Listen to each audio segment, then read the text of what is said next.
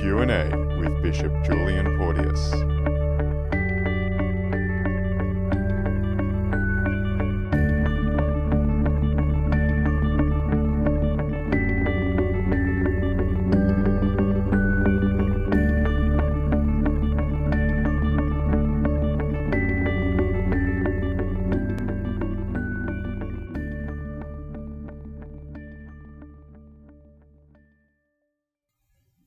Hello dear friends, and welcome to another episode of Question and Answer with Bishop Julian Porteous.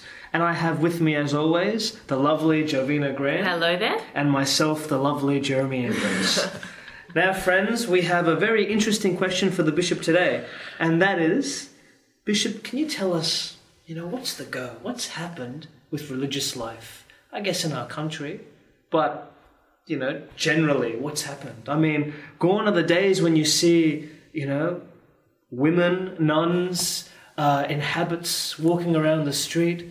I mean, we're more likely to see a Muslim woman in a hijab than a religious, Catholic nun.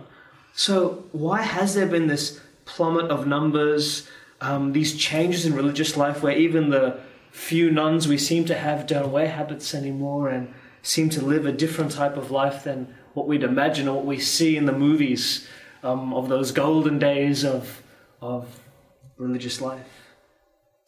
Yes, it's one of the things that I think Catholics are very, very aware of. Older people would say they went to a Catholic school where the whole staff of the primary school in the parish was made up of religious sisters, and sisters were present in every parish. You'd have, like, all the children preparing for First Holy Communion would be prepared thoroughly by the nuns and drilled, before they'd make their First Holy Communion very thoroughly. And the nuns would be seen walking around down the shops. The convent would be very evidently there as the place where the nuns lived. So religious were very integral to the life of the parish and the life of the church. And there were thousands upon thousands of nuns, say, in Australia. And there were far more nuns than there were priests in our country. And yet now we've seen a very dramatic change. As you said, the numbers have really plummeted significantly and still continue to do so. It is interesting to note that while numbers for priests declined somewhat after the Second Vatican Council, say, now numbers are increasing. And certainly across the world, the numbers of priests are increasing significantly. But we're not seeing the same thing happening with female religious, and that their numbers still continue to decline. And we see that particularly in Western countries. We see it very evidently in Australia. So this is a phenomenon, and I think we do need to ask ourselves the question, what is happening? Is this the end of religious life? Are we saying that religious life somehow had a role in the church previously, but now it's in decline? And I think it's true to say that in years to come, a number of religious orders of women in Australia will simply disappear as their members die. So it is a very important question to ask. Why has this change taken place? Well, someone would observe the chronology of it all and say, well, was it a result of Vatican II? Did Vatican II just give us this realisation that religious life wasn't necessary? Or what role did Vatican II play in religious life? Yes, I think to a certain extent, while there are a whole range of factors, and I wouldn't want to just say it all focuses back on Second Vatican Council. However, one of the things the Second Vatican Council, if you like, as a reforming council did do, while it wrote very beautifully and promoted religious life, did ask religious orders to re-examine their charism and also to look at how they can best carry out their life and their ministry within the modern world. Now, part of this was a sense that as there have been quite significant changes in the society, in the world, and religious life does need to adapt to things. I think the classic example, say here in Australia, were sisters who were wearing habits which were really made for European conditions, and maybe cold winters. The old wimple. Yes, and the very heavy serge habits that they would be wearing in a country like Australia, maybe working in the outback or something like that. It was just something which was not appropriate. But because this was what the sisters always wore, and this was the tradition of the order, and therefore the Vatican Council rightly said, well, maybe it's time to stop and reflect. And the other thing the Vatican Council did do was say, just go back and look at your essential charism so that you don't lose touch with what was the original animation to your particular religious order. So the orders all went through a process of re-examining their charism, re-examining also their particular postulates and what's appropriate for modern times. But because it was also a time where there was a great deal of change in society, when there were a whole lot of cultural forces at work, I think this appropriate moment for reflection and re-examination of the charism and the mission of various religious orders was very appropriate. I think I got caught up in the maelstrom of all sorts of other forces and factors that were at work. You know, we see, for instance, while some religious orders were clearly founded to be a teaching order, say in a school, the extraordinary thing was one would have thought that there would be a recommitment to that particular task of the charism of teaching. But in fact, we see many religious actually saying, no, we don't see teaching in Catholic schools anymore as the apostolate. So we want to get involved in social work, social welfare work, or we want to go and become missionaries overseas to work with the poor or something. So strangely enough, they actually, a number of orders actually shifted away from their original charism. Now, they may have felt that, well, look, the world has changed and there are new needs and so forth, we need to adapt. That may be, quite true.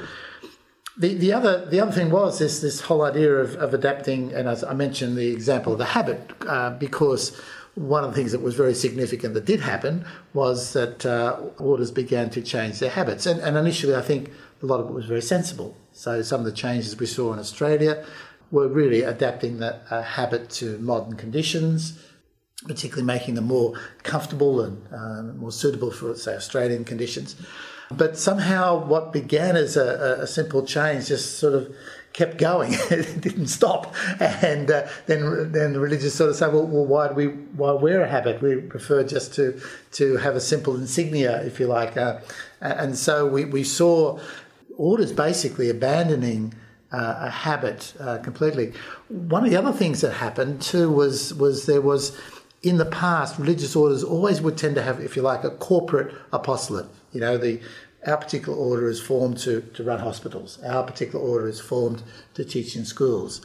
Our particular order is formed to be overseas missionaries.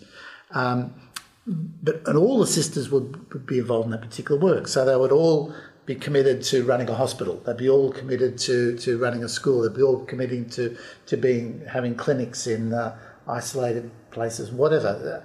But what happened was, and it's a bit of the spirit of the times, people started to feel a personal desire to pursue a particular apostolate.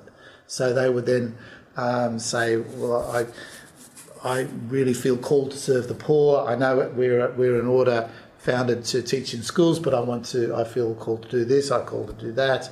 I want to be involved in higher education rather than just teaching a primary school, whatever. You know, so there could be all these individual desires to pursue particular apostles, all which of course were quite good. But what happened was that the corporate apostolate started to be lost, and more a lot of the works of the orders could no longer be sustained, and therefore we see now that many of the orders have handed over their works to lay administration and so on. Not only was it the decline in the number of sisters available for the work, but also many of the sisters diversified, and so they no longer were able to do the work. And along with this then went another thing, that sometimes sisters were doing diverse works that caused them to have to travel or go to places where the sisters didn't previously exist. And so the sisters then started to abandon a common life. So before living in the convent, many of them started to need to live in apartments or live in other arrangements away from the common life. Now, technically, they all said we belong to a particular community. This was their community, but they had no effective participation in community life. So all these sort of factors, I think, cause a scattering, if you like, of the charism, of the focus, of the common life of the sisters. And I think all these factors, if you like, have meant that while the sisters are doing, and they do exemplary work in so many areas, but in a sense, they've lost something in the process. They've lost a clear common identity, often a strong, clear spirituality specific to that order. They've lost corporate works whereby the sisters are clearly present and clearly fashioning and shaping that particular apostolate. And so I think young women today can really admire what the sisters are doing, but there's a lack of a sense of exactly what it means to be a sister. And I think that's one of the reasons why we've seen a dramatic decline in vocations to religious life at the present moment. So what will be the future of religious life then, going in, from now on, Bishop Julian? I mean, it seems that the Vatican II, the Second Vatican Council, the aims of it perhaps had an opposite effect with some of these problems that have happened. How do we reclaim the Council's original intentions, or what do we do? What's the future here? Firstly, I'd say I think there is clearly a future for religious life in the Church. Women consecrating their lives to God has been part of the Church from its very beginnings, and religious life, women committed to a life consecrated to God, will endure in the Church. I think at the present moment those vocations are around, but I think one of the difficulties is that young women can't quite see something that, if you like, approximates to what they sense is religious life. And I think that the future will be when religious orders are able to clarify their identity as consecrated religious. And I think it's got to be firstly it's got to be common life. I think the nature of religious life is common life. So I think the sisters need to live together, need to have a rule of life, need to have a structure to their life.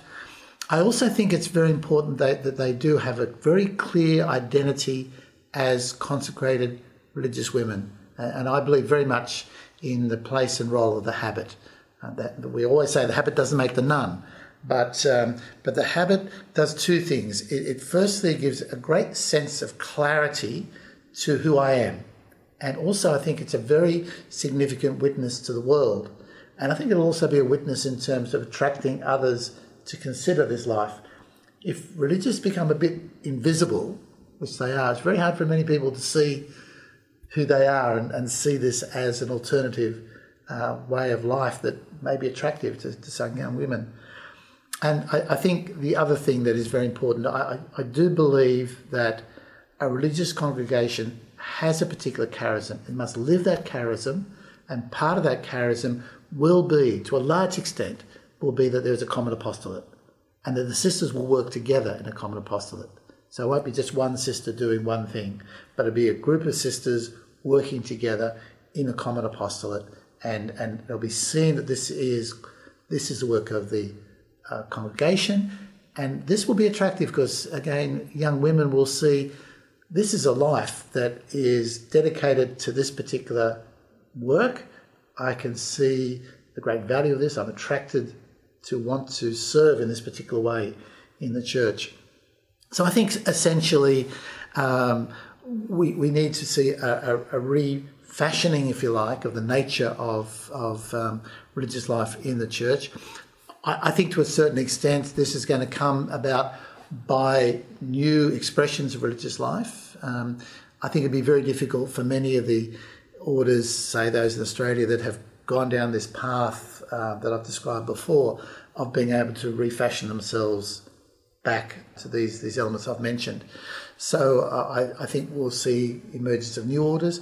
I think there are many orders now that do exist around the world that have preserved the true nature of religious life, and I think they will, and they are attracting vocations, and they will continue to do so. So I think while it's still very, very slow, we are seeing some signs of a resurgence of, if you like, traditional religious life in the church. And I hope and pray that we'll see this continue to grow and flourish. The church so much needs the presence, the gift of consecrated women. Well, thank you very much, Bishop Julian, for a heartfelt and very honest and hopeful look into religious life. Thank you.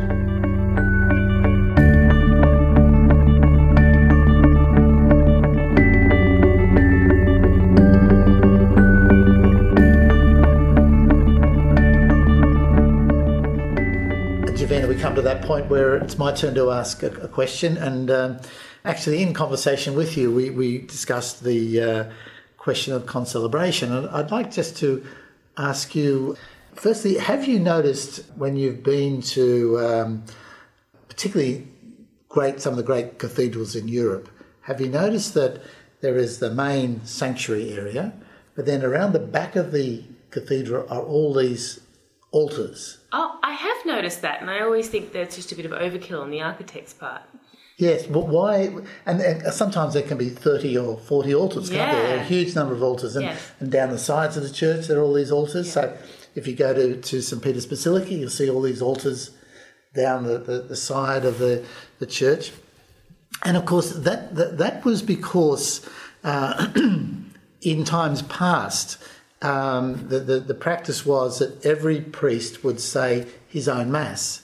And so now, for instance, when I go to Rome, if I'm staying in Rome, I celebrate a mass at St. Peter's Basilica, then I would go down to the sacristy, but I'd go off to one particular altar to celebrate the mass. It was only really at the Second Vatican Council that the concept of concelebration was introduced. So the reason we had all those multiple altars was because every priest said mass individually. But now the Second Vatican Council saw the natural sense of priests concelebrating together as a sign of the unity of the priesthood. And in particular, of course, the best expression of concelebration would be the bishop and his priests, a sense of the presbyterate united with the bishop celebrating Mass together. In fact, I had the privilege of being at the largest concelebrated Mass in history, which was held at the conclusion of the Year of the Priest. And there were 15,000 priests and bishops concelebrating a Mass with the Holy Father. Wow. So that is a record. That must have been a very large sanctuary. And there was one layperson. So, but the part of the reason for those altars was because priests didn't concelebrate, but now they do. And so the church has then adapted the liturgy to provide for concelebration. And so obviously there's always the principal celebrant, and always has to be one celebrant. So it's not like we all just take turns doing different parts, but there's one who's the principal celebrant. And in particular, of course, the bishop would be the preferred principal celebrant. Then you have the priests concelebrating. Normally, one priest would read the gospel, not the principal celebrant, but one priest would be the priest to read the gospel if there's no deacon present. And when it comes to the Eucharistic prayer, there are parts that are said by the principal celebrant, but there are also parts where individual celebrants contribute. And depending on the Eucharistic prayer, if you look at the first Eucharistic prayer, There are fundamentally two sections of the Eucharistic prayer before the consecration and two sections of the Eucharistic prayer after the consecration that are said by concelebrating priests. But there are other sections where all the priests say it all together. So you have three, if you like, ways in which the priests participate in the Eucharistic prayer. The principal celebrant has parts to say. The priests together, mainly the prayers around the consecration. So you'll notice then from the moment of the epiclesis, when the hands are stretched out to invoke the Holy Spirit to come upon the bread and wine, from there through to the end of the consecration is said by all the priests together. And in the first Eucharistic prayer, we also say some sections afterwards in common. But then it goes to other concelebrating priests to do other sections, and we all come back and say the final doxology together, through him, with him, and in him. So there are simple rules for concelebration now that have been developed. But really it's something which has only come into the Church since the Second Vatican Council. Well, I really did not know that, Bishop. Thank you for opening my eyes. It's a wonderful piece of knowledge there. Thank you. And thank you, dear listeners, for joining us for another episode of Q&A with Bishop Julian Porteous, and we'll see you next time. You've been listening to Q&A with Bishop Julian Porteous. For more episodes, visit cradio.org.